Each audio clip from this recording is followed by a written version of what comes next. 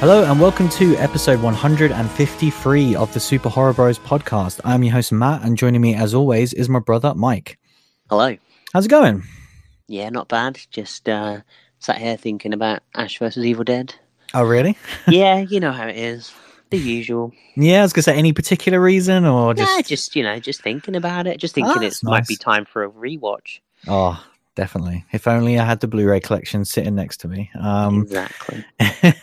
But yeah, no, this I don't know week where that came from, but, you know, Thanks, a little thought. Thanks for the gift. But yeah, no, this week we're going to be discussing a little on-demand movie, which hopefully people have checked out already. It was getting like a little bit of buzz earlier this year, but obviously it was very much a small on-demand release. I just watched Ash vs Evil Dead, I'm not going to lie. So yeah, we're going to be discussing Nightmare Cinema this week, which is, yeah, like I said, the latest anthology movie to arrive. Been a while for an anthology. Yeah, I was going to say, when was the last one? Yeah. I don't know. We had a few in like I think it was our first year or maybe even 2017. We had Holidays, that was probably our favorite one out of all of them. Mm-hmm. Yeah, we had a little bit of a run, didn't we? Yeah, there was a few others, but it's been a while. We love a good anthology, but we'll get into it. But yeah, first there's a little bit of news. This first one started off as a real crazy news story and then got revised by everyone, and now it's not as crazy. So the news story is to do with the TV series version of I Know What You Did Last Summer. Oh my god, yeah, I saw some of this. Which did you even know this was a thing? I didn't know it was a thing. I mean, it doesn't surprise me that it's a thing, but I didn't know it was a thing. Yeah. So apparently they are doing a TV version of it. Is this Amazon, I think, potentially? Yeah, Amazon Prime, yeah. So that's kind of interesting, obviously based upon the 1997 slasher film. Kind of the first news story, which this is not true apparently, but this was like, what the hell, was that James Wan would be directing the pilot. I just saw the headline, James Wan directs I Know What He Did Last Summer reboot. I was like, oh my god, he's doing a movie. He's doing I Know What He Did Last Summer movie. Then I saw the headline and was like, oh, it's just a pilot for a TV show. And now I'm just like, he just went, that'd be cool, and that's about it, right? Yeah, so the correction is that he is just producing, not directing, which that was why there's a slight difference there. Slight difference. That was why this was the original lead news story, because I thought James Wan directing anything is, of course, huge news. Mad. And as we've discussed in the past few weeks, I feel like he's a guy that can literally pick his projects at this point. He's Jimmy Big Potatoes. Yeah, and if this was the project, I read this news story, obviously, before it got corrected, and was just like, what on earth? Like, I was actually angry. I was like, if this motherfucker does not have time to make The Conjuring 3 and direct that, but he's actually going to pilot this TV show, I'm going to be really annoyed. I was just really disappointed that he wasn't directing the whole goddamn movie reboot, to be honest. That's what I wanted. That would have been crazy as well, but I don't know what would have been even more crazy. Like the fact that James Wan directing like a TV pilot would have just been mental. But of course, this has been revised, so he is now producing it. God knows what that means. Of course, producing credits can range from everything to, they're all over the project. Yeah. And they do everything to, literally just a thumbs up at the end of the day. Being there at the premiere, maybe a little video intro. Yeah, like we had this great period post Hostel where Eli Roth presents. I feel like you could buy that on eBay for like 50 quid and just have it at the start of your movie. We were going to get our podcast endorsed that way, but we decided we'd save the 50 quid. Yeah, that'd be great. Cheap shots at Eli. Sorry, bro. No, we're big Eli fans as well. But yeah, it was a point where it didn't mean anything. Oh, it was. No, it was just like, or my favorite one was from the producers of Saw. Yeah. That still kind of exists. Like, even now we see it. And right now it's like It, from those that made It. I'm like, really? Like, every Blumhouse movie says from the producers of Get Out now. And it's just like, what does that even mean? Yeah, I love it. But yeah, so is there anything else to add about this news story? Like, I don't really have much to say about it. I didn't even know there was a TV show coming. It was a stretch to get me interested in a Scream version. Like, I know it did last summer, and I dig a movie remake, but it might work, but You know I'm going to watch some slasher shit, let's put it this way. I was going to say, like, I like slasher TV shows, and I definitely like this brand as well. Like, it's a cool take on a slasher movie. So this is definitely something that I'm interested in, but obviously not as much, not knowing that, if James Wan was directing, I'd just be like, what the hell is going on? But moving on to the next one. It is to do with a movie that, keeps being talked about every week at this point. It Chapter 2. Don't, man, I can't. I'm honestly too excited, and we can't keep talking about it. Well, this one's quite interesting. He's basically talking about the runtime of the upcoming movie. Christ! Because obviously we talk about run times of movies a lot, and there was a few points that I wanted to bring up here, which is why I put this news story in here. But this is basically so from Andy Muschietti himself. He says, at the beginning, when you're writing and building the beats of the story, everything that you put in there seems to be very essential to the story. However, when you have the movie finally edited and it's 4 hours long, you realize that some of the events and some of the beats can be easily lifted, but the essence of the story remains intact. I respect the fuck out of this guy. He continued, you cannot deliver a 4-hour movie because people will start to feel uncomfortable no matter what they see. But we ended up having a movie that is 2 hours and 45 minutes, and the pacing is very good. No one who's seen the movie has had any complaint. So obviously saying the movie is 2 hours and 45 minutes long. That's the one spicy meatball. Yeah, so it seems like we might disagree on this because my point was going to be basically that because we talk about runtimes a lot, obviously. Yeah. And I just wanted to clarify that I don't have a problem with long movies. I think that's something that comes across a lot because we complain about them. But I think it's just because you have to earn it and you have to show that you can actually deserve to have a you have to earn it, and I think as well a horror movie you have to earn it even more than you do other types of movies. You look at we've spoken about this movie a lot recently, but Avengers Endgame did not care how long that movie was. Because it had given me 10 years build up and the payoff, and it's just different pacing. And so I really like everything that he's just said about it still paces correctly because you can have an absolute how long's The Shining, or there's a ton of really long horror movies that are fantastic. It's just the vast majority, the 90-minute is the sweet spot. But it's not a golden rule for all. Yeah, it's a good point to make. We're talking specifically about horror because I agree with you. It is difficult. But I was definitely thinking about this a lot with obviously, like say with Endgame, and obviously whenever I finally get to see it in a few weeks. But with Once Upon a Time in Hollywood, I was joking about that where I was like, God, I hope this movie's like 4 or 5 hours long, because that's a type of movie where the director and you just want to sit in it and like I have no problem with that. And so it was making me think a lot about runtimes and how I think it's a bit bizarre and strange that we are still, and this has been the case for so many years, where it's like 99% of movies are between 80 minutes and 3 hours long. Literally at least 99% of them. And even if you include weird like DVD releases like the extended Lord of the Rings, which I think is a different thing entirely. But even if you want to include that, it's still like 99% of movies fit into that time frame. And I always thought that was weird because they should, but I was curious because we see a lot of we obviously saw what Ari Aster was saying when he first did his first cut for Midsommar. And we're seeing this now where will we get to a point where you think a filmmaker would just be confident to be like, look, I've got the cut, it's 4 hours, this is what I'm comfortable with, and this is what I want to release? Yeah, I don't know. I think it's interesting because, you look at a book and books come in all shapes and sizes, and, even via author, you look at something like King's Collection, and it spans from kind of, very short to an absolute Goliath, and, that medium does transcend that way. Even TV shows, they really don't have a formula. Some shows are 20 minutes, a la Ash vs. Evil Dead, my boy.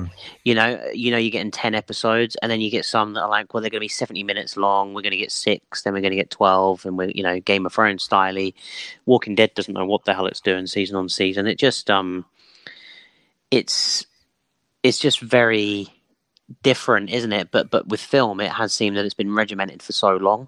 Yeah, another comparison as well, something that we're very familiar with is video games. And obviously, like, prices do vary quite a bit. But you also see you could pay £40, which is about the traditional price for a game in the UK, the equivalent to like $60 in the US. And you can get some games that are like 4 hours long. And then you can also get games that are not even exaggerating, like hundreds, 200 hours long, and that cost the exact same price of entry. Or some games that are literally thousands at this point, like games like as a service. Like something like Fortnite is free, and some people could spend thousands of hours playing it. So I always think that is a weird thing as well. Obviously, it's a completely different comparison, but yeah, I think there are certain movies that, and maybe it's a price thing, I don't know, because I would be more than happy to pay more, obviously, if the movies are longer. But yeah, there's just, I seem like there's more movies lately where I would be willing for it to be longer. I wouldn't have a problem with probably in my mind, I just hit the nail on the head, and that is that all the other things we discussed, you primarily absorb at home. Yeah. Going out to the cinema, people traditionally go in the evening. You're like, oh, okay, I'm going to sit down and watch it. I'm going to go to the 8 o'clock screening, and you get out at 1 a.m. and people would just be like, what the fuck? What the hell's going on? Like, that's not what I planned for. And kind of, unless we break away from the traditional cinema mold, which we are getting closer to, hell of a lot closer to. But until that happens, I think that's probably part of the reason that people have learned in their mind that, it'd be like going to the theater and being like, oh, okay, this is 12 hours. It'd be like, what? But yeah, if a TV show is hours and hours, pause it, carry on the next night, whatever, a book, put bookmark in it, bosh, and I think that's probably why, until we get away from that traditional cinema, still ruling the movie world, we won't move away from it massively. Yeah, I agree. I think we're going to still see like movies are going to try and always get under that sweet spot. But yeah, I want to see someone do it out there. If you're listening, if James Cameron, if you're listening, you want to make your next movie like 4.5 hours, just do it, because I think it'd be hilarious. I would love movie. But not just 4 hours under the sea, man. Like, I know you like it, but. We haven't really discussed it too much about in regards to this context. I thought it was more interesting in the wider sense, but I'm obviously super happy for it being this long. It puts the two movies 5 hours total together. Hell yeah! So that's a fun one to watch back to back. That's where I'll get my real run time. Yeah, you know what we're doing next Halloween, bro. Exactly. I just can't wait. It's so soon. But yeah, next up on here is a trailer for a movie that is very much long awaited by many fans. Is the new Zombieland. Sort of dropped their first official trailer. This is big Halloween release. Yeah, like this. That was the thing I was going to talk to you about. Like, it seems like it's got it all by itself, which is really bizarre. Because it's obviously skews more comedy, with obviously the zombie stuff as well. And yeah, we've talked a lot in the last few shows about how there's all these movies, competing for this Halloween space, as it were. Yet Zombieland 2 got it all by itself this October, and I really think it's primed to make a lot of money, which is good for it. Yeah, definitely. But this trailer, I checked it out. It was interesting. Like, it very much looked like Zombieland, which is weird because obviously it's been so long since the last one. It's such a weird thing because I never really even realized that Zombieland was that much of a big deal. Like, I saw it, and as someone that loves zombie movies, it should be right up my alley. It never really sat massively. I loved the opening. Yeah, where it was kind of like comic book styley. We had the rules, and we kind of like had the opening was fantastic. And then it just kind of petered off into a very by the numbers type thing for me, where it lost a lot of its charm that it had in those opening scenes. I really thought that there'd be, him talking to the camera and, these kind of text popping up on screen, all that stuff kind of that was in the beginning, like throughout the movie. And it really just didn't happen. And I was a bit disappointed by that. Like, it's not something that I would normally want, but it was different, and I quite liked it at the time. But I'm not too keen on the two actors. Seeing them at any point doesn't overly excite me, if I'm honest. So but still, I love me a zombie movie, and I love a big budget zombie movie does get me excited to see what we're going to get. Yeah, I agree with you. It's a movie that I watched shortly after it came out, and I've only seen it once and enjoyed it, but it never really stuck with me. I've never felt the urge to rewatch it. As someone who rewatches movies a lot, that was never one that I felt like I needed to go back and watch. And it's been on Netflix like the whole time, because I've even like at one point I did watch the opening, Right. Because I'm like, even before this was announced, I just put the opener one day and I was like, yeah, I remember now. This is sick. I'm just going to stop and have good memories of that. Yeah. Because the first 10 minutes is immense. Oh yeah, it's really good. And yeah, the trailer is the zombies look amazing in it. The jokes are one of those things where they're either going to land with you or they're not. And pretty much all of the Woody Harrelson one-liners didn't land with me at all, and I just was like felt awkward by it. Question: has a Woody Harrelson one-liner ever landed with you? Maybe like 10 years ago, but certainly not in the last 5 years. He was a boss at Wimbledon this year. Was he? That all made me laugh. Right. Did you not see any of that? No. Oh, that's a whole new side note. But he was absolutely smashed at Wimbledon. Look at it. Oh, was he? Brilliant. Yeah, you've got to look it up. It's fantastic. Great. I do love that. But yeah, like again, we'll obviously watch it, but it's not one of the ones that I'm most excited for. No. But yeah, this next news story, I just wanted to throw this in. There isn't a huge amount of update about it, but it's about the Purge TV show. Because I kind of just forgot it was coming back this year. Yeah. And obviously, yeah. That's So season 2. Like. Yeah, so season 1, obviously last year we really liked a lot, and this obviously doesn't continue those characters. It is like a new set of characters. Stuff. I agree very much so. But yeah, we don't even have a release date for this yet. It just says coming this fall. But there was a small Zombieland. Yeah. There was a small teaser trailer and then basically the synopsis, which I thought was interesting because this is something that they've always talked about, yet they haven't actually done yet, which is they always talk about how they want to show you the rest of the year, you know, like what effect does the Purge night have, but not necessarily showing it. And apparently that is what this season is about. Interesting. Kind of, yeah, the other 364 days. And yeah, like I agree with you. I think it is interesting. And I always think as a concept, that's something that people really crave. But I really worry about the execution of that because people come to watch The Purge because they want to see a purge. Yeah. Like if everything's if everything's like cool and like someone's thinking of Robin and they kind of like write a list like, oh, in 200 days, it's going to get you. I'll be I'm sure they're going to make it more interesting than that, hopefully. I kind of want just the 200 days. No, I think that's what it's going to be. And they're like, after you. And then they just like do a little tick on a list. It's basically the Jericho, the list. Yeah.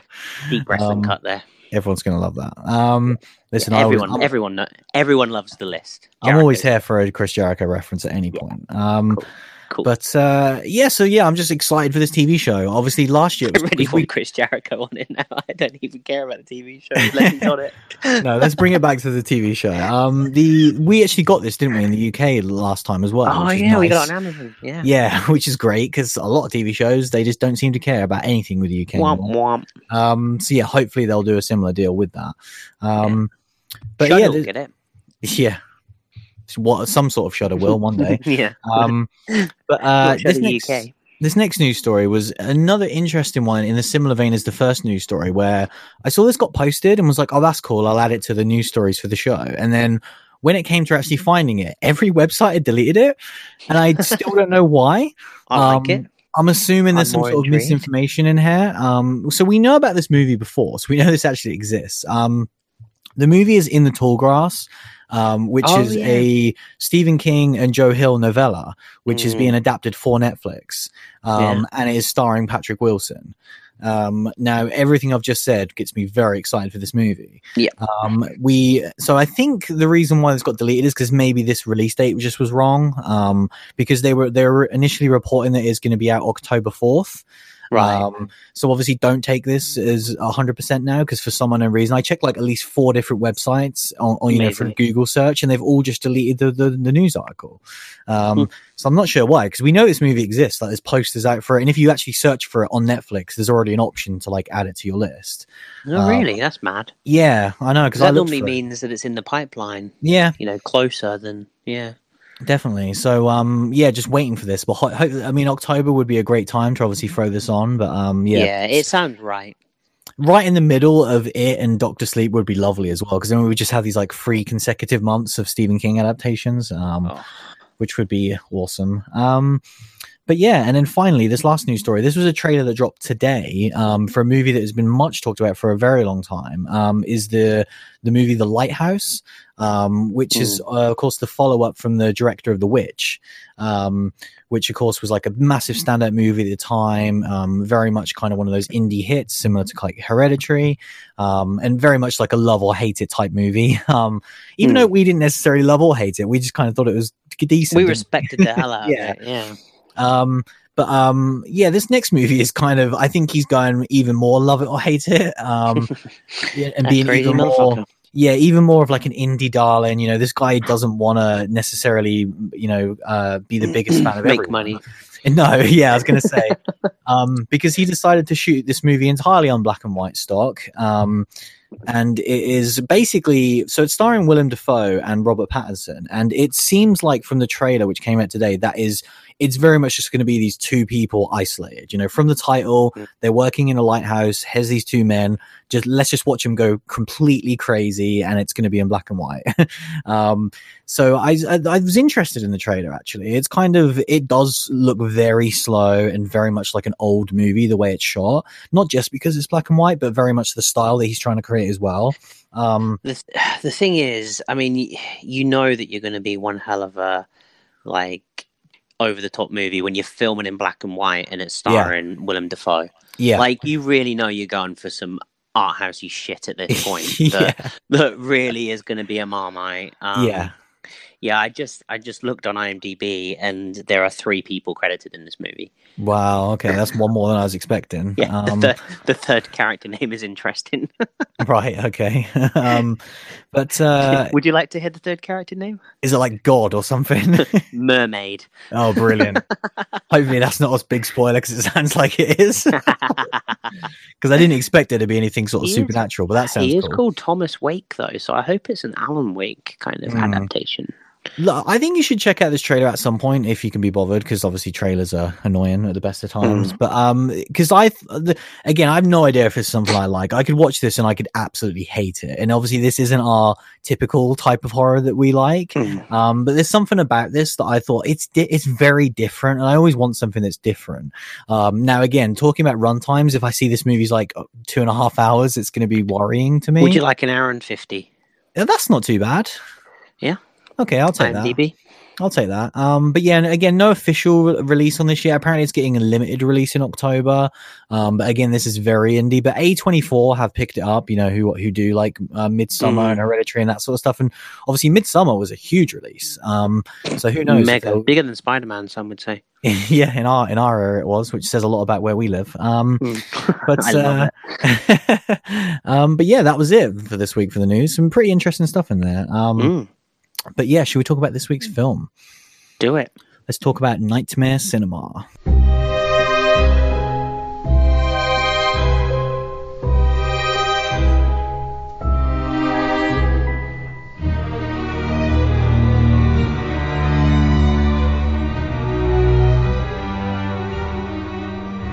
So yeah, obviously, as we said at the start of the show, a little anthology film, which is nice. What was it, like 5 segments for this one? Yeah, 5 sounds with right. With a wraparound? Yeah. Guess you could call it that. It had a wraparound. It had a wrap. Yeah. Yeah, I've got 5.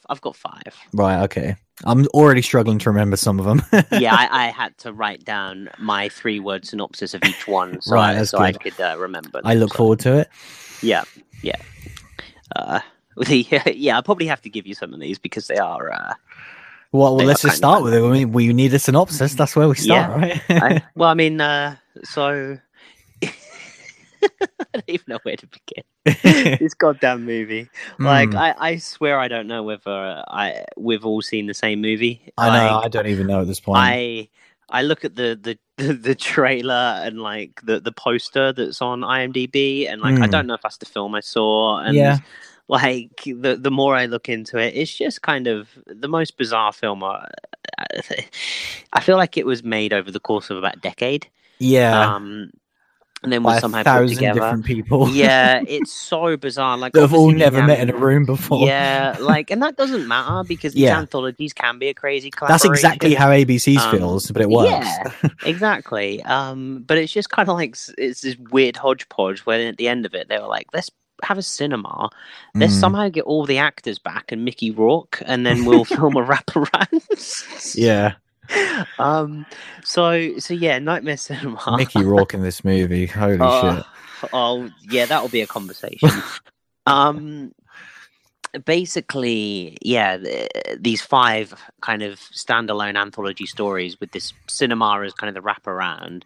The wraparound itself is kind of each of the main characters from the 5 stories gets somehow enticed into the cinema and ends up watching their movie on the big screen, or watching their short story, which I kind of liked, and I didn't really need any more. That was fine, like as a little wraparound, just a cool little thing. Did you immediately kind of understand that when you was watching the movie? Because for me, the first one was so confusing. Like, yeah, obviously we'll get into it, but like the way the first story is portrayed is really bizarre because the movie character isn't necessarily the lead character. No, the movie just starts. Yeah, and like there is no like welcome to Nightmare Cinema like that I was expecting. It was just like, bosh, she's walked into the cinema. Then suddenly we're now thrown into a film, and I was like, hang on, what? Yeah, was this what? And I was confused. So I guess kind of brief. Should we give like a brief synopsis and then thoughts on each segment, maybe? Yeah, just keep the synopsis very brief because they don't deserve a whole kind of breakdown. So I guess like there might be slight spoilers in this bit. So like I can't even say what my synopsis is for my 3-word thing because it is actually spoilery. Right. But the first segment is kind of, we get introduced to it as a very weird slasher movie. It's just like a very generic, show, a very generic slasher movie. Our actress that we have in the cinema basically instantly is just shown running in the woods, and it's almost like a knockoff Friday the 13th. And kind of this slasher movie, goes some places by the end of it. It was one that I wasn't. Anthology movies are weird because you're watching them and you have so much less investment because you know that they're just little short segments. Yeah. So like this one, I was kind of like, oh, okay, you're a dumb slasher, fine. And like it didn't, I didn't like it, but I didn't hate it. Like it was just kind of like, okay, we got a little slasher thing. Then it went really weird, and I was like, okay, time to end and give me the new segment, which it did. Yeah.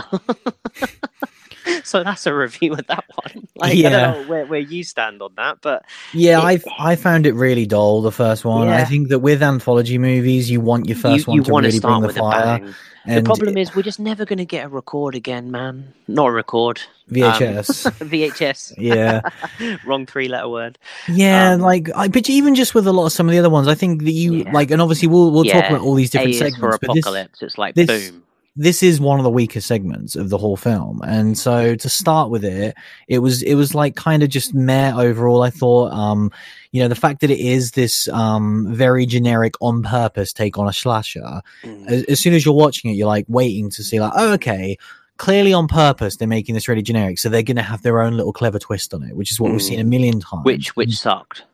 Yeah, and at this point, it's so hard to do that in any sort of clever or meaningful way. And obviously, with their take on it, their twist, as it were, I didn't see it coming, but it was also just kind of like, oh, okay, that's the thing. I thought they were going to zoom out and they were all actually playing Friday the 13th, the game, and were dying in real life, a la Stay Alive.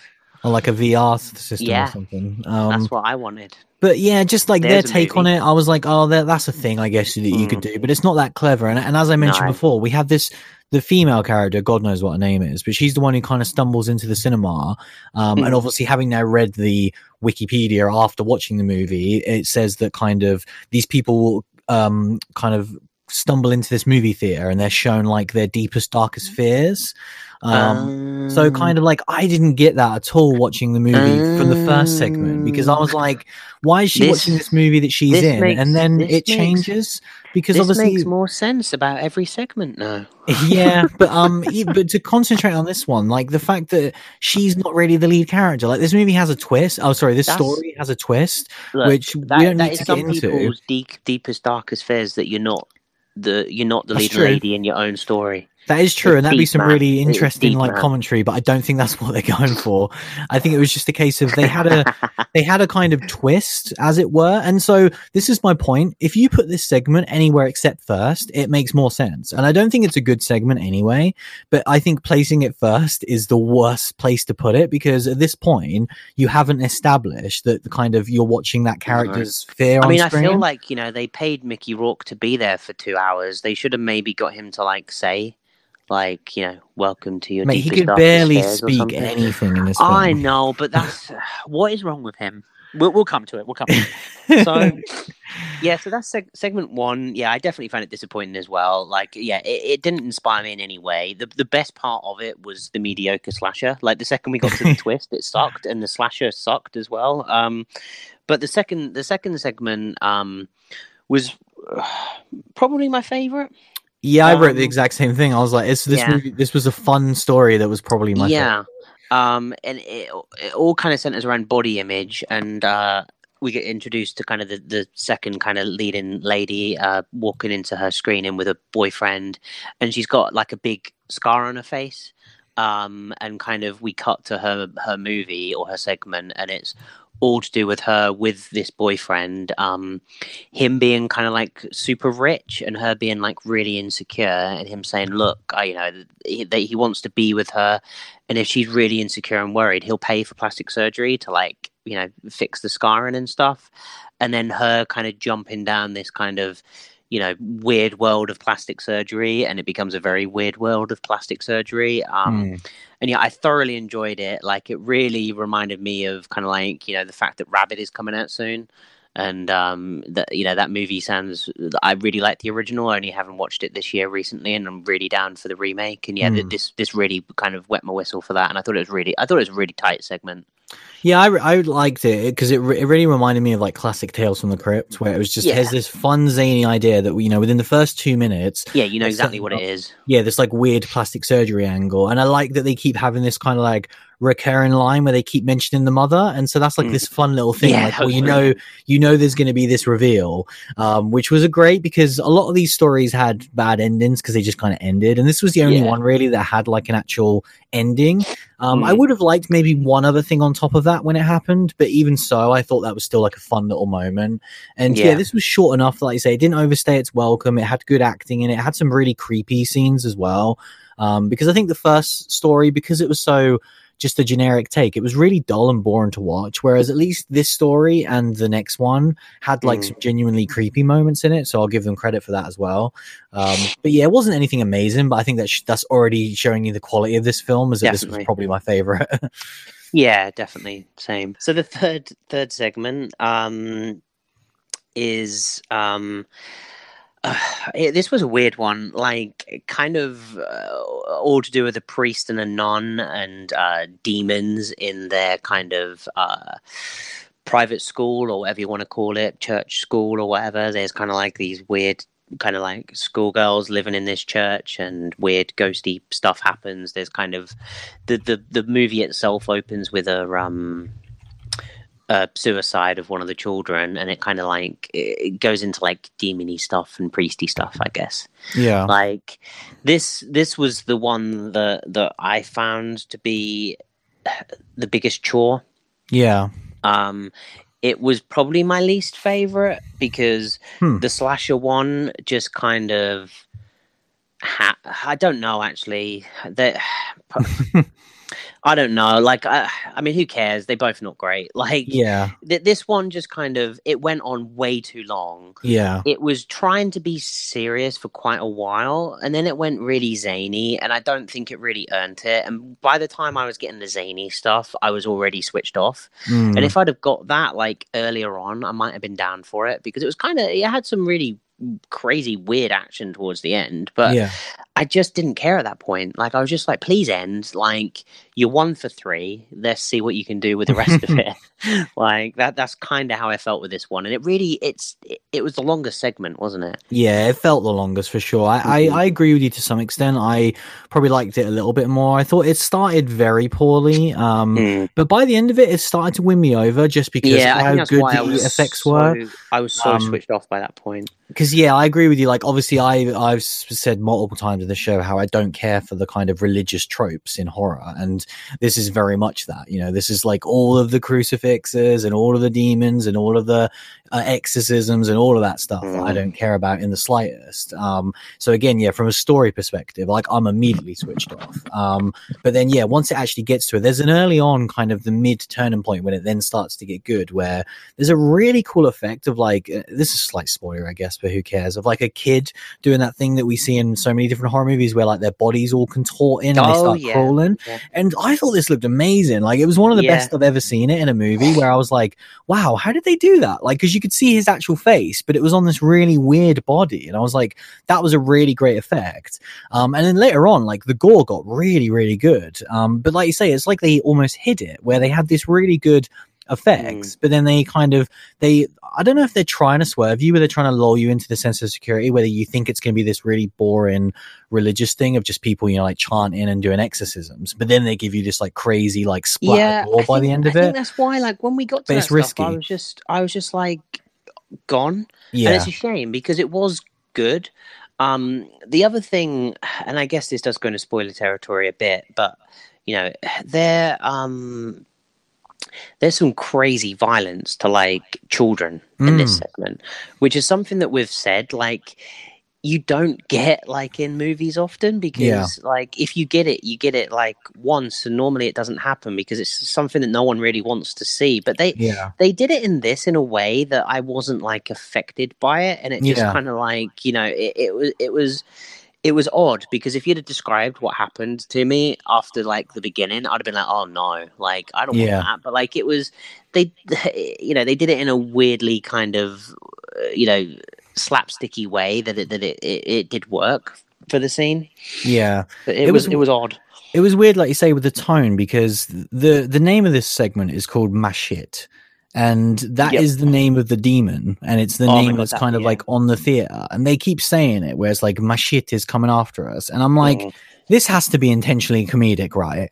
Because it sounded ridiculous. And so I agree with you, where tonally I don't know what they were trying to achieve with this one. And again, that's a problem with anthologies in general, where unless you have this cohesive thing, and obviously we talk about it a lot in passing, but it's why I truly think VHS is so special, is because tonally, even though all of the segments are completely different and have they range from the really grounded to the supernatural, they have the same tone throughout. There's not one that's just like, here's the comedy one for 10 minutes. Yeah, I think that's why, because like you say, you throw a comedy one in there and you're just not ready for it. No, exactly. You're not sure if it's supposed to be or not.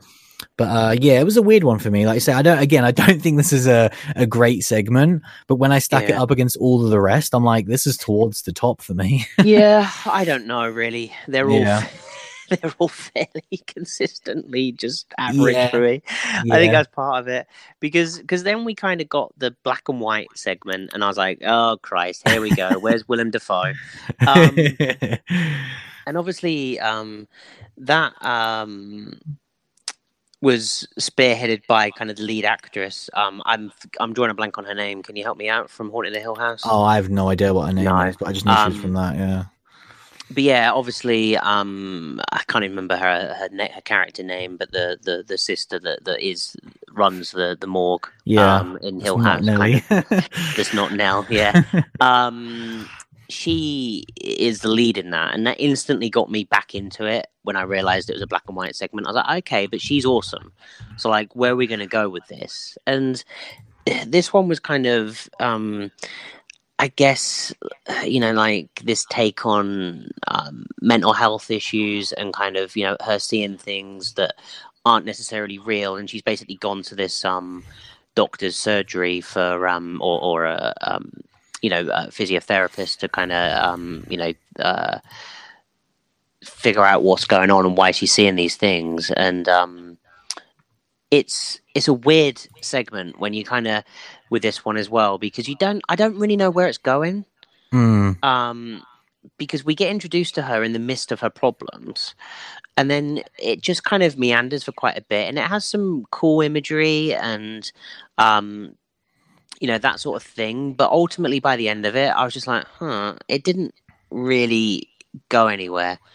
I don't know how you felt about this one. Yeah, this for me was like the biggest wasted potential, because you got an amazing actress in it. She played Shirley in The Haunted of Hill House. Nice. She, is an amazing actress, and I loved the initial setup. I thought the first scene when they're in the waiting room was so good. Yeah, because obviously you have this weird use of black and white. There's not throughout the entire episode, but for most of it. And obviously she's like seeing things that aren't maybe or are there. And she has this kind of like effect where she says that everyone's faces start, like everyone she talks to, they start getting really weird, and so the receptionist, like every time it cuts away, has like a new weird thing with her face. Well, the brilliant thing was the receptionist was already quite weird. Yeah. So like what about the guy she's speaking to afterwards? I don't even think they used any effects on, but I was like, his ears are getting bigger every time they cut back. I was just staring at his ears the entire time, and I was like, those ears are massive. It was super interesting, definitely the setup. And I thought the setup was amazing. Like once you got out of that initial diagnosis with the doctor, then it starts getting really weird because her kids have disappeared and she's trying to find them. And then ultimately, I even struggled to remember how it ended, where I was just like, it just kind of ended.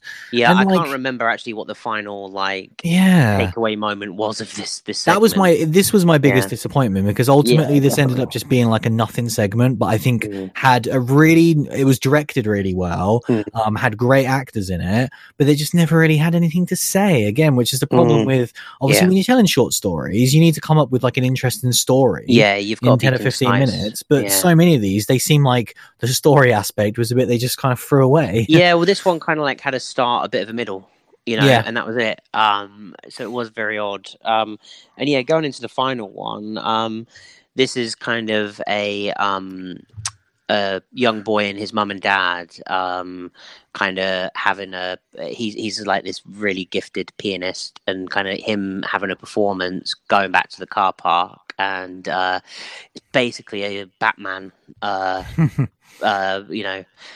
mythology at this point. A mugging goes wrong and his parents get shot and he gets shot, and it's all then about like his recovery in hospital, and kind of he basically dies for like, was it like 15 minutes or something mad? His heart stopped beating until the doctors get him back, and it's kind of, what gifts has he brought back kind of from this, and kind of exploring kind of what's real and what's not as well.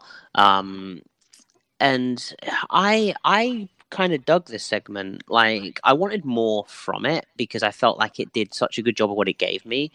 But I kind of enjoyed it. Like, the start really hit me. The whole mugging scene. I wasn't expecting it to go that way. Yeah.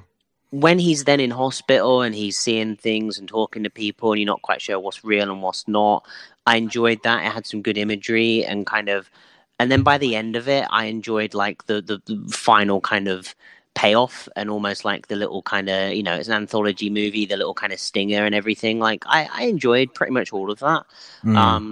So it's a pretty tight segment. If we kind of got more like this, it would have been a pretty well-rounded movie. It wasn't the best thing I've ever seen, or the best shot I've ever seen, but it was definitely, one of these ones where I was just like, yeah, solid.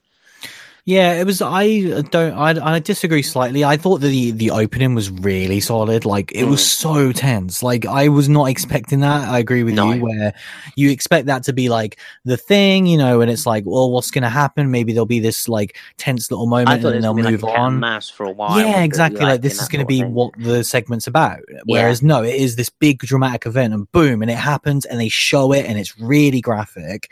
Especially when he's running away. That bit really got me. Oh yeah, when he had actually got. I was like, he was running, and I was like, how's the bloke not shot him? And then he gets the gun. I was like, holy shit. Yeah. So like that bit was amazing. So like they proper had me in the first moments.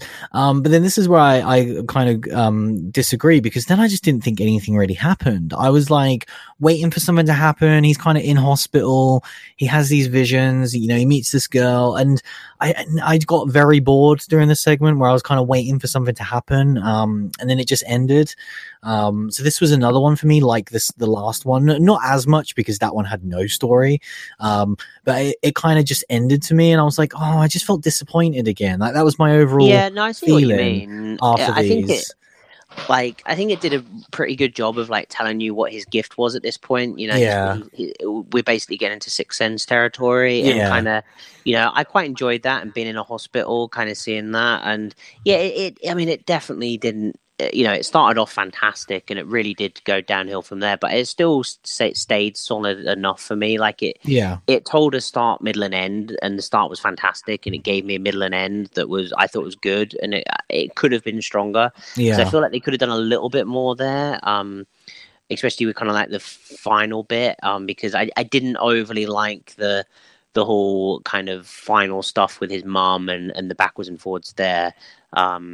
But yeah, overall, I still thought it was good. Like, it's difficult though, because when you've seen like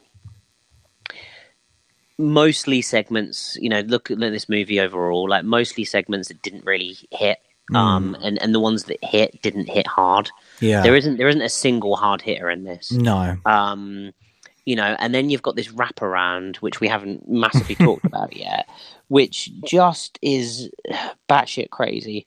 Like, you've got Mickey Rourke given the worst acting performance of his life. And I mean, the man has got some stinkers to his name, and it's awful. We talk about this a lot with these like cameos that you obviously pay an actor to turn up to. And we always make fun of like Tony Todd for it. Yeah, but my God, he always gives us something. Yeah, like at least he's like can still act. Like this was just painful, where it's like, how many drugs have you taken? How many times have you been punched in the face? Because you can barely string a sentence together anymore. Yeah. And he was a legit actor as well. Like Sly Stallone, but my God, like Rourke has overtaken him. Oh, completely. And like, I don't know what's happened in like even the last few years, because like he was good in Sin City and like The Wrestler and stuff, but he's gone to shit in the last few years. Yeah, and he's wearing this. I'd even take his Iron Man performance at this point. He's wearing this ridiculous wig, which isn't for this movie, by the way. Like, I don't know if you've seen him in recent years, but this is like this is what he actually wears on his head for fun. And it's embarrassing of a man of his age. It just looks ridiculous. And so it was my favorite part, to be honest. He looked so out of place as well, because the thing is, it's Mickey Rourke as you picture him, you know, in this kind of, you know, like you say, the ridiculous wig. He's got this leather jacket on. He's trying to play this character then suddenly you're like, hang on, he's a cinema projectionist? Like, what? I'm like, you realize Robert Englund's around? Like, you've got, you know, Tony Todd will do it. Like, these guys could have given something to the performance, and also for like the horror genre, because I don't really know what the cachet is for Rourke. Yeah, like, was he just like in town and like they just saw him at a bar and was like, well, you know, we'll have to pay for Todd's, you know, flights and accommodation, but Rourke's right here. Like, I agree with you. Like, he's not one of the ones, is he? Where there's so many people that you can just throw in. Like these Bruce kind of Campbell. People... Like, could you imagine Bruce Campbell as the protagonist? Mate, this movie would have been a 10 out of 10. Like, there's no way they could get Bruce Campbell. But like, even like obviously these old like 70s and 80s horror icons, but he's not one of them. Is Rourke asking for more than Bruce Campbell? Or Campbell asking more than for Rourke? Like, I don't know. Like I said, I feel like they just bought his like drinks tab that night, and he just like stumbled into the cinema. Yeah, you might be right. Because like, I agree with you. Like, it is one of the worst things we've ever had to watch for this show, and it's laughable. It doesn't make sense, and like you say, the fact that you've now explained to me what these segments actually mean is nuts. That's Rourke's job. You know, because by the end of it, like, you know, we get him put in the cinema reel, and there's like a room full of reels, and I was like, fuck off, I don't want more of this. Like, that was my initial reaction to that. Like, I just, it's I can't really say missed potential, to be honest. Like, I want anthology movies, but yeah, this one really just did not do anything for me. Overall, like, this movie's a big disappointment. I think there's no standouts in any of the segments, which is a shame. Even like the couple of okay ones just aren't worth it, because overall this is a real chore to get through. Well, because even with us, like, we like different segments, but it's literally a case of you might think it's a 5 and I think it's a 4 or 3. You know what I mean, or vice versa. Like, there's none of them that get into that. You're not like, holy shit, like, this is a 9 out of 10. You're like, this was all right. It's a 5. Yeah. I'm like, 3. It really doesn't, warrant a watch at all. Again, and we may as well talk about runtimes as well. This movie's 2 hours long. Which I don't know about you, but it took me about 4 different sit-ins to get through. There was only one time when I watched 2 segments back to back, because after one segment I just felt like, the Nun one took me, I think, 3 attempts. It definitely took me 2. I didn't even get through that in one go. I forced myself to at least see each segment throughout, but I was like, oh god. Yeah, I thought about doing that, and I think it was the second one, because I enjoyed the second one. I then immediately went into the Nun one, and then that's what happened with me. That's what happened with me, and that's why I paused it halfway through the Nun one. I was like, nope. Like, this is definitely a shame for me. This is like a bottom 5 movie of the year, and we've seen a lot of movies. Definitely, I think we have spoke about this. We've seen a lot of consistency this year, more so than we have probably other years. There were times in the past that we were seeing these sorts of movies fairly regular. But maybe we're getting better at picking what we're doing for the show. But I do honestly think the level of horror right now is better than it's been since we've been doing the podcast. It's getting stronger and stronger. Thank God, because if we were doing these sorts of movies, I remember we had like a spell of seeing 4 or 5 in a row like this. And being like, we kind of liked whatever, the movie was that was really bang average, but because it was like a bang average one in comparison to 3 or 4 piss poor ones. And I'm glad that, we can be talking about Stranger Things at least a week ago. Because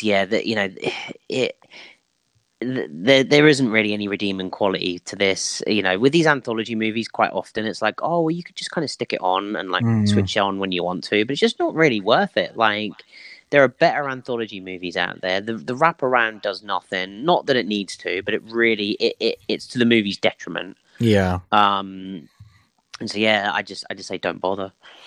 I was going to say, so that you wouldn't recommend this movie under any circumstance? No. Like, no.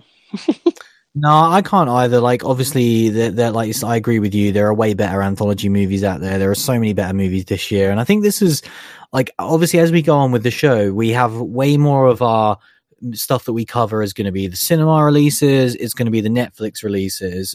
Because obviously, like, we would love to see more of these smaller on-demand releases. But the problem is there are so many, even when you look at the on-demand services. It's a minefield. It really is. And so then you really have to sit down and you have to put way more research into it and to find out what are the actual good ones. And even something like this, where this could have been good. Like, anthologies, obviously, you have more of a chance of at least liking some of it. And if you look at the names that are involved in this, we haven't really discussed it. Yeah. But, like, these aren't bums that made this movie. Because, like they've made Joe stuff. Dante did one, didn't he? Like, which one did he do? He did the plastic surgery one. Oh, makes sense. Yeah. So like, you've got names attached to this that have made like legit horror films. For pretty much all of, there's only one director who I don't think is very well known, whereas the other 4 that were involved in this have at least made decent stuff in the past.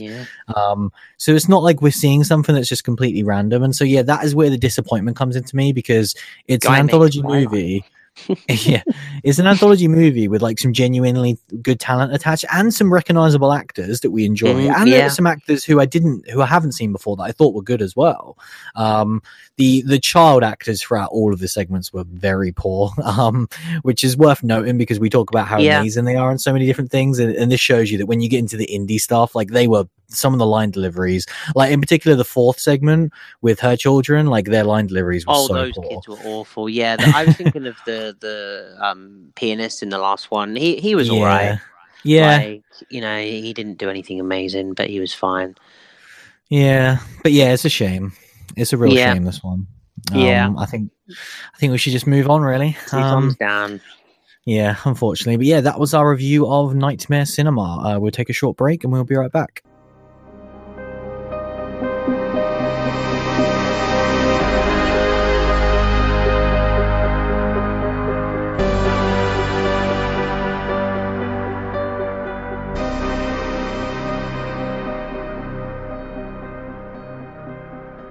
So yeah, of course, you can always contact us on Twitter if you have any questions or comments. Hit us up at SHBpod. And of course, you can always email us at superhorrorbrospodcast@gmail.com.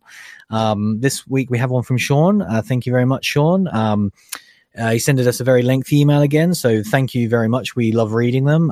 There's a few points there I wanted to bring up for the show.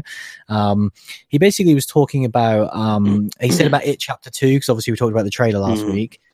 He says, so excited for this movie. Yes, it has to follow up the most successful horror movie, but with this cast, are you kidding me?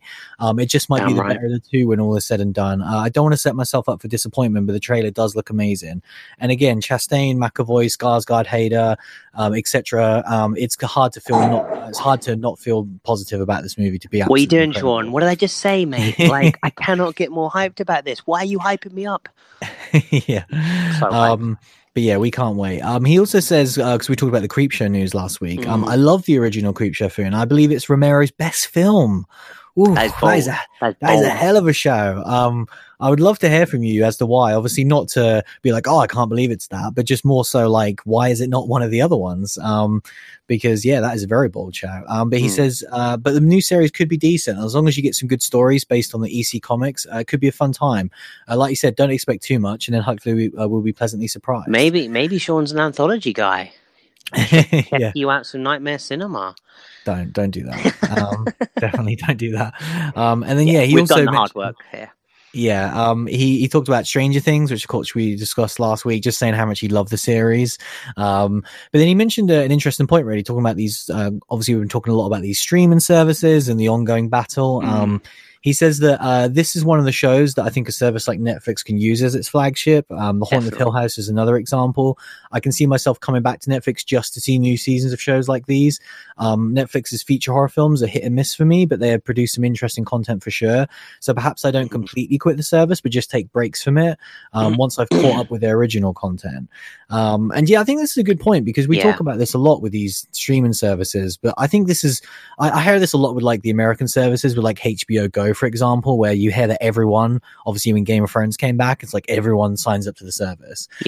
Watches Game of Thrones, and then maybe you catch up on the other HBO shows that you've missed, and then you cancel your subscription. Well, obviously that is their model, you know, like the HBOs and Netflix. Like Netflix gets the subscriberships for Stranger Things, then they try to get the retention through just kind of like, you know, viewer laziness as well. And it's just like our mindsets, because I can completely agree with Sean's point. Like, why do I feel like with Shudder it's all or nothing? Like if Shudder, when Creepshow comes out, why not pick it up for a month? Like these, they're no commitment contracts. Like I've just recently got Now TV, which in the UK is kind of like a non-contract subscription to like our Sky TV. And I feel committed to the movie package on that now. I'm like, what's wrong with me? Like it's a 1 month, and constantly it's like cancel now, 1 month obligation. I've had it running for like 3 months now. I don't know what my problem is, and it is really getting that new mindset of just cancel it in 3 or 4 months. What's on the service again? Because you know, in my mind, I want to just have it all there at a button click. But it's 3 button clicks away. It's like renew, yes, view. But I just feel like that's too far away, and it's such a weird mindset that we need to adapt to, and definitely come around to, you know, Sean's way of thinking that, you know, there's times that I don't pick up Netflix for months, so why am I paying for it? Yeah, it's a good point. Well, I think obviously because it's that back catalogue, isn't it? They want you, and especially with something like Disney, where of course they're going to want to drive new subscribers for their new content with the Marvel shows and the Star Wars. But they hope that when you're not watching their new shows, you're going to be like, well, let's watch all the back catalogue of all this Disney stuff. And that's why I keep it, because I'm like, I might want to watch Zombieland at some point, so I need Netflix. Exactly. In the last 10 years, you haven't needed to watch it once, but who knows? It might be just around the corner. I might, yeah. But yeah, he also went on to say, I thought it was a bit desperate for Endgame to be re-released, just so it could be Avatar, but it definitely deserves celebration for the historic numbers produced. I'm with you, Matt. I love James Cameron. In my opinion, he hasn't directed a bad film yet and is one of the very best in cinema history. I need The Abyss and True Lies on Blu-ray. Yeah, you do. Yeah, hopefully they'll... And just T2. I know you've got it, but get it again. Yeah, well, obviously he did like thank God that he re-released those, like the first two Terminators with like 4K recently. Because I own it twice on Blu-ray. and obviously his recent movies, but yeah, like he needs to go back and redo like The Abyss in particular. I don't think there's any good, like nice, really re-releases of that. Yeah, I know what you mean, but the guy's time is so precious as well. Like Peter Jackson is just like sat somewhere right now, like so he says, restoring all of his old ones. I'm like, bro, that's cool and all, but you could be making new shit as well. Yeah, but we need those old movies, man. Yeah, I mean, with PJ, I'm kind of like down for what he's doing, but Jimmy if he's gonna make like another Hobbit movie or re-release his old stuff, re-release your old stuff, dude. Yeah, but do you know what I mean? Like, yeah, Cameron's got some legs still. Like, yeah, he is the master. Yeah. So yeah, yeah, I agree with the point on Endgame, but you know, Avatar did get 2 releases as well, so like, you know, and Avatar will get a third. It definitely will. So, you know, this battle ain't over, and it's fun. No. Yeah, it's fun. Yeah, and he says, finally, I love House from 1985. If you love House, you're gonna love my talk in a minute. He says, with Fred Decker directing and Sean S. Cunningham producing, how can you lose? William Catt and George Wendt and other TV alums. You have a great cast for one of the best horror comedies of the 80s. If you're a fan of the 80s horror, I'd say it's a must see. And he says, thanks for another great episode, guys. So yeah, cheers, Sean. Thank you very much for that, Sean. So yeah, I'm sure you'll have some ongoing stuff with House to talk about. Strap in. But yeah, because you've been teasing some stuff as well. But I just wanted to briefly talk about because I've just been caning through TV shows recently, like a lot of different stuff. But the one thing I wanted to talk about, because I can't remember if I ever mentioned it on the show, but I got a Stephen King audiobook recommended to me a few months back, which is one of his newer ones actually. It's it's called 11/22/63, which I should have looked up now because I think it was released around 2011. It's definitely one of the newer. Yeah, I remember it coming out. Whereas so not as talked about as obviously his classics, but it was recommended to me for the audiobook, which I haven't checked out yet, but I saw that it got adapted into a TV show. I think it was around 2015. I think it was a Hulu one. It was a one-off one. So I kind of remember this. Yeah, it was. So they did the mini series just based upon it, and I ended up watching the whole mini series. And for people that don't know anything about it, it's got such a fun setup, which is basically this guy has the ability to go back in time. This has someone big in it, doesn't it? Yes, James Franco is the lead in the TV show. Right. Yeah, I remember this. But yeah, the setup is he gets to go back in time, and of course, the whole setup of this book and this TV show for people now. Yeah, I remember don't know what the title is. It's he's trying to prevent the assassination of JFK. Yeah. And of course, through that, you're going to have loads of different things that happen and inevitably get in the way. But it's a really interesting take on time travel because it's not like a traditional time travel story. It's not all back and forth. It's kind of, obviously it's set in modern times, but then once you get that initial jump back to the 60s, it's basically a story set in the 60s. Because he has to, so in the TV series, I need a new audiobook. Yeah, well, I was going to say this is definitely one you should check out. But obviously everything that I know is based upon the TV series, so this may not be different to the book in slightly different ways, of course. But in the TV show, you have to go back to 1960. It's always the same date that you go back to. It's not like you can pick and choose or anything. Right. And obviously he needs to get to 1963, so it's very much like you have to go there, live a life, get a job, settle down, and then like learn information and your whole time be studying and learn about Lee Harvey Oswald and all that stuff, because he's not even in America in 1960. So yeah, it's really good. I really enjoyed the TV show. Like I said, it got recommended to me, the audiobook, so I would definitely recommend other people to check that out. And I could see where that would be a lot better because there are certain things in the show where they obviously had to just gloss over it for time. But it's really kind of emotional in a way that I don't think a lot of King stuff is. Like, it's very much, it focuses on the human relationships. I remember when this came out, it felt tonally different. Yeah, because it's a period piece, obviously set in the 60s, but it's very much about the focus is obviously, it brings you in with the JFK stuff, but the focus slowly goes away from that. 30-hour audiobook. Yeah, but yeah, if you're in the mood for a new one, it's one that I would recommend if you're into that sort of stuff, obviously, and it's cool because it's got that new style of, listen, it's set upon a, you know, real life event like the JFK shooting, but obviously this is Stephen King's version of it. So he's not afraid to change little parts of history. Yeah. Because of course it's a time travel story. So he's obviously, this character is literally trying to change history. But yeah, I enjoyed it. Obviously I've only seen the TV show, so that's what I would recommend. But yeah, hopefully you'll check out the audiobook, because I think you'd really like it. And it's different for a Stephen King one as well, because it's not, you know, straight up horror. It's kind of got like, it's got a science fiction twist, but it's also kind of, it's more of like the romance side of it and kind of the relationships. Because obviously when you go and live your life in a different time period, he always knows in the back of his mind that he's gonna have to leave at some point. And so yeah, there's it's really cool. I really like it. Yeah, definitely check it out. But yeah, that's pretty much it. What have you been doing in the last few weeks? I mean, house movies. Like, where do you want to start? Quiz me. I've seen them all. Have you seen them all?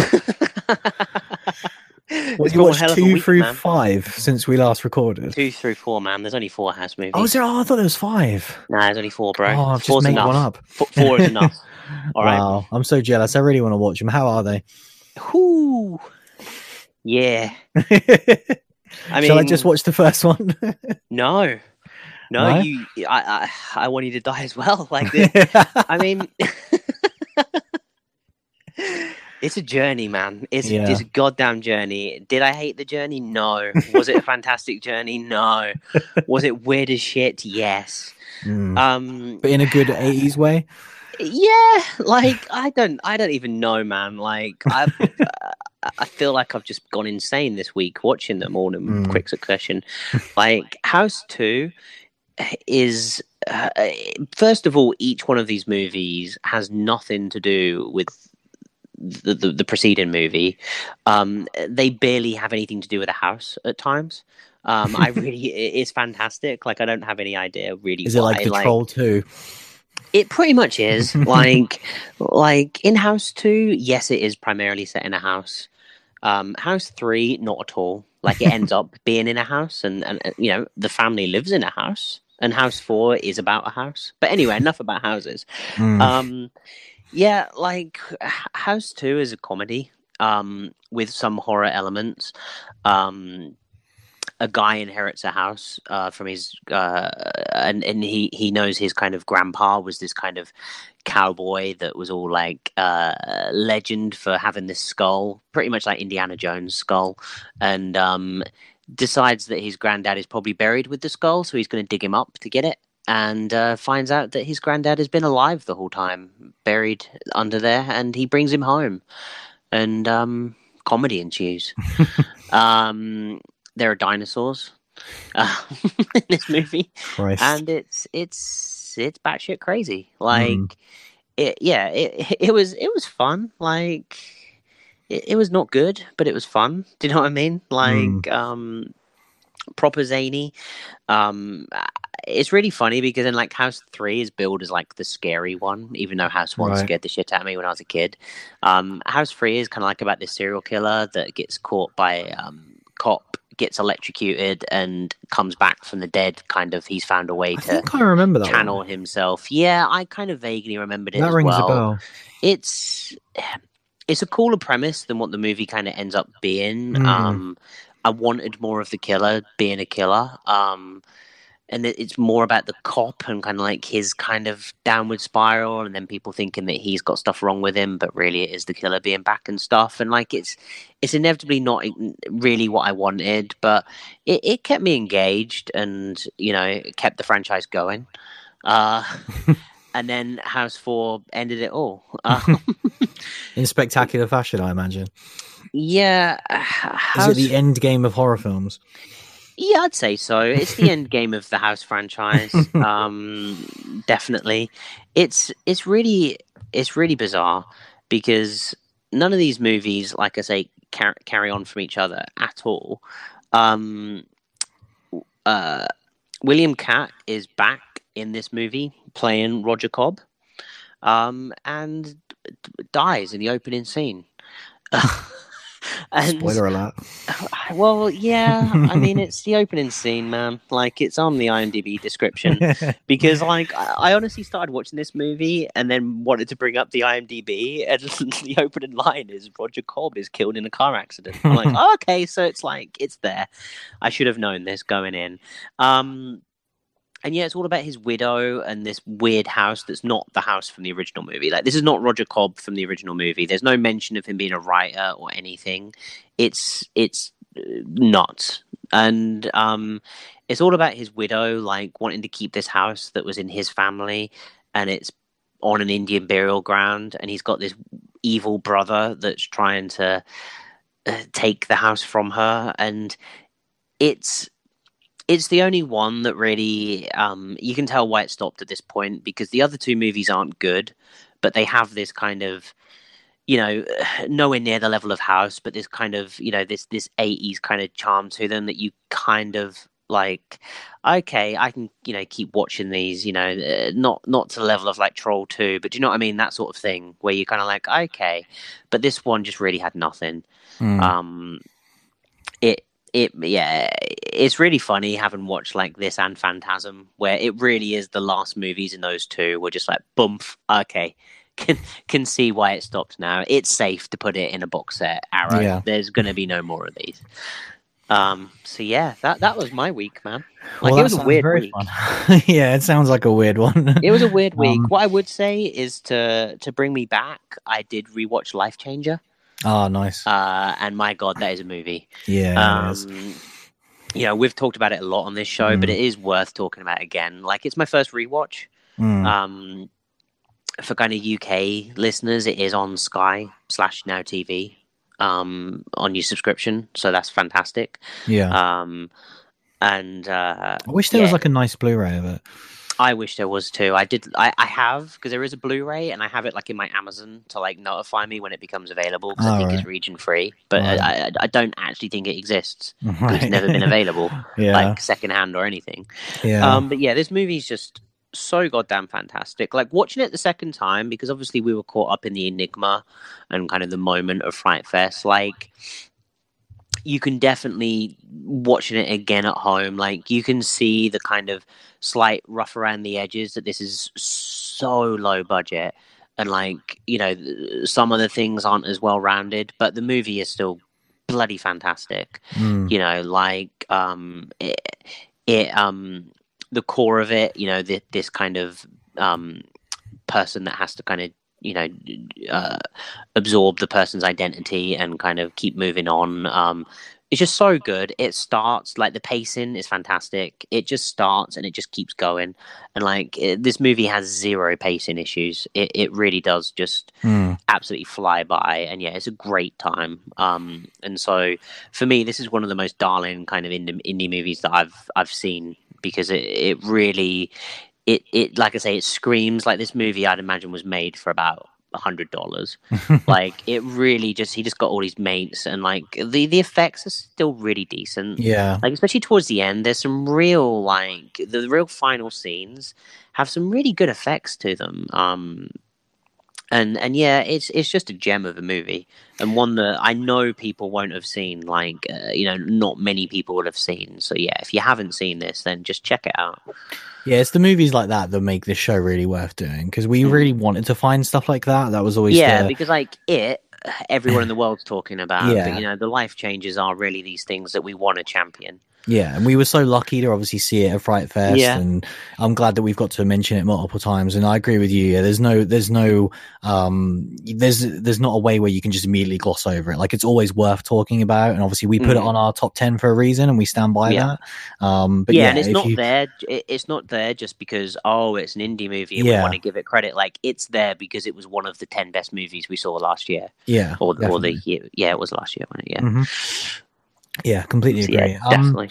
Just one brief thing before we close. Have you watched any of the Scream Resurrection TV show yet? I don't want to. Are you going to watch any of it? I mean, yeah, I'm done with house movies now. So. I'll save it for next week, regardless of if you've seen it or not, because in all honesty, I can't waste any more headspace thinking about this. But I watched it a few weeks ago, and I've been like burning up inside because I need to rant and rave about it. I'll watch one episode. You only need to watch one. Just watch the opening scene of the first one and you'll get the gist. Yeah. I feel like that's all I'll do. I'll watch one episode and then we can review the season. Yeah, because we need to give out a warning for people so they don't waste their time like I did. But yeah, we'll talk about it because, my God, it is worth talking about. But yeah, that's pretty much it for this week. Obviously, we talked about Nightmare Cinema, which is a little bit disappointing. I'm going to remember this for the house movies. Yeah, fair enough. That's what this week's going to be for me. Yeah. That's fair. But yeah, that was episode 152. Thanks for listening as always, and we'll see you again very soon. See you later, everyone. Through my veins and travels to my head, they said, you'll die soon enough anyway, shut up, I can't, mainly because I never could, and how could I start that?